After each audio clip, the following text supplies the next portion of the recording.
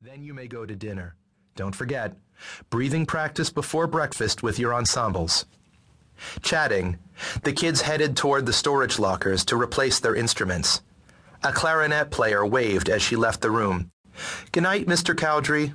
He nodded in her direction. "Night, sir," said a percussionist. "See you in the morning. Good performance." The room cleared until Elise Morgan remained, jotting post-concert notes on her clipboard. Her straight black hair reached the bottom of her ears, and her glasses, missing one earpiece, sat crookedly on her nose.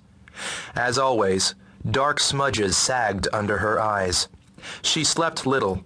More often than not, late at night, she'd still be working on the music.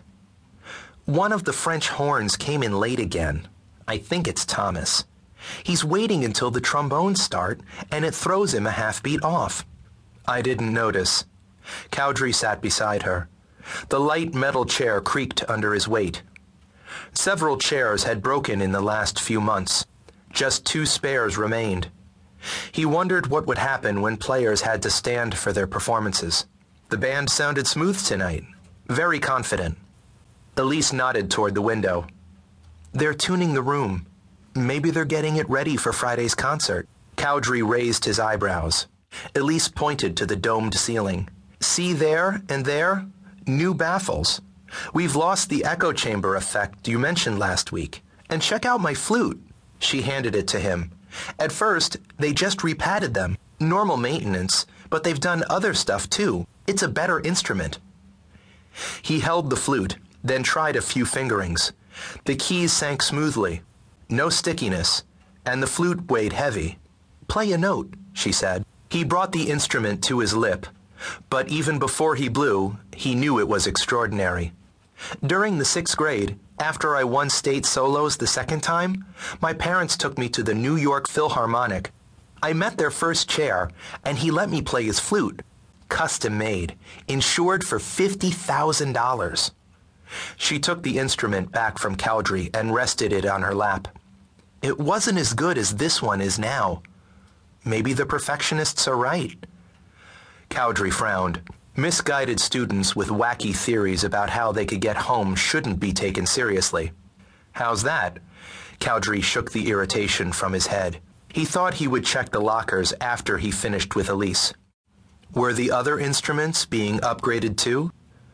"Maybe what they want is a perfect performance. Then they'll let us go. Maybe Friday will be it." She looked up at the nearest window. A brown, smoky wave swirled behind it, cutting sight to no more than a yard or so beyond the glass. Cowdrey felt fatherly. She sounded so wistful when she said, "They'll let us go." He almost reached out to touch her arm, to offer comfort, but he held himself still. No sense in sending mixed signals. "I don't know why we're here. No one knows. They shouldn't get their hopes up. After all, what's a perfect performance? Any sunset is perfect. Any pebble is perfect." She scuffed her bare foot on the immaculate floor. "Weeds are perfect, and so is a parking lot at the mall when the cars are gone and you can ride your bike in all directions without hitting anything." She sighed. "And open meadows where the grass is never cut." Cowdrey nodded, not sure how to respond. She often reminisced about meadows. Elise closed her eyes dreamily. "I found a pebble in my band jacket. Sometimes I hold it and think about playgrounds." "Really?" She looked up at him, then dug into her pocket. On her open palm, a bit of shiny feldspar the size of a pencil eraser caught the ceiling light. As quick as it came out, it vanished back in her pocket. She made another note on her clipboard. "The perfectionists are getting pretty fanatical. Others heard Thomas come in late. The band will maintain discipline. If anyone has a problem, they'll talk to me. That's why I'm here." Elise looked uncomfortable. "Are you sure? With Ms. Rhodes gone?"